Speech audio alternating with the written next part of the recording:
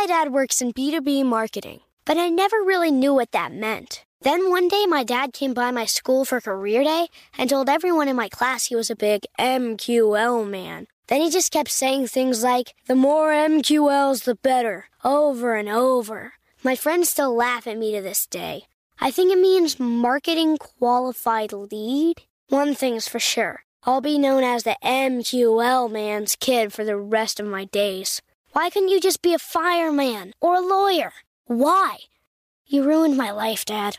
Not everyone gets B2B, but LinkedIn has the people who do. And with ads on LinkedIn, you'll be able to reach people based on job title, industry, likelihood to buy, and more. Start converting your B2B audience into high-quality leads today. We'll even give you a $100 credit on your next ad campaign. Go to linkedin.com/customer to claim your credit. That's linkedin.com/customer. Terms and conditions apply. LinkedIn, the place to be, to be.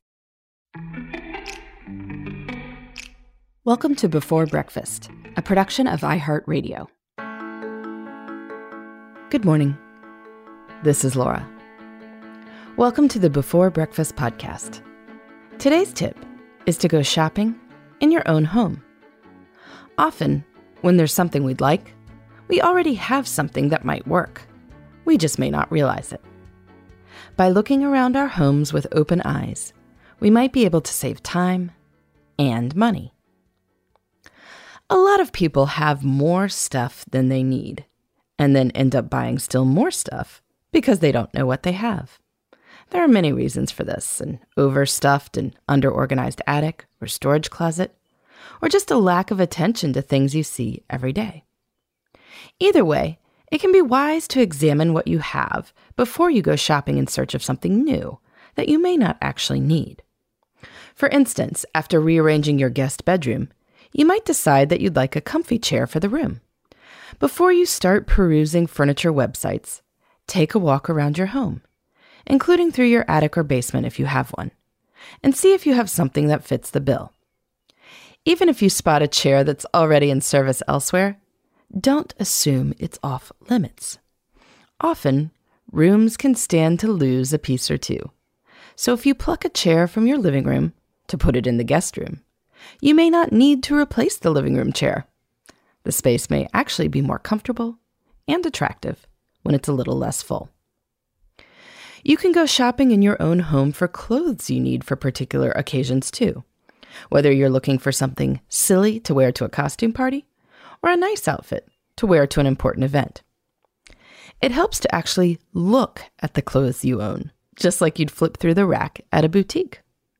Don't just think about what you have, or you'll fall into the trap of believing that you have nothing to wear. Instead, browse your own closet and drawers to see whether anything catches your eye that you might not have thought about. This is one reason that professional organizers sometimes style closets to look like clothing boutiques. It makes getting dressed seem more doable and fun. When it comes to purely decorative objects, you can really win by shopping in your own home. Perhaps you want to create an attractive vignette on your entryway table. I am guessing that almost no one actually needs to go shopping for more stuff that is just pretty to look at. Somewhere in your home, you already have an interesting vase or a piece of pottery that can catch your guests' eyes as they come in. Take a look in your kitchen and around your house to see whether you can find a tray for keys and such. Then perhaps you can grab some art books to add a little height under the lamp that's already there. Voila! Without spending a dime, you have restyled your entryway. It probably only took half an hour or so, which may be less time than you'd waste looking through all the potential decorative objects in the world. Because guess what? The world has a lot of decorative objects. Unfortunately, some of them are probably already within your walls. By going shopping in our own homes, we save money and get more use out of the stuff we have, which sounds like a big win to me. In the meantime, this is Laura. Thanks for listening, and here's to making the most of our time.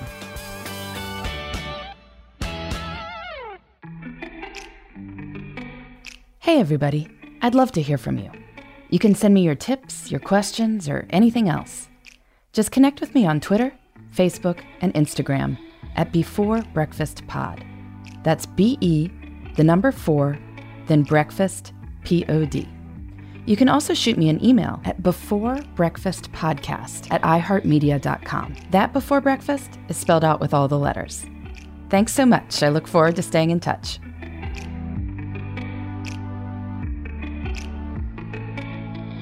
Before Breakfast is a production of iHeartRadio. For more podcasts from iHeartRadio, visit the iHeartRadio app, Apple Podcasts, or wherever you listen to your favorite shows.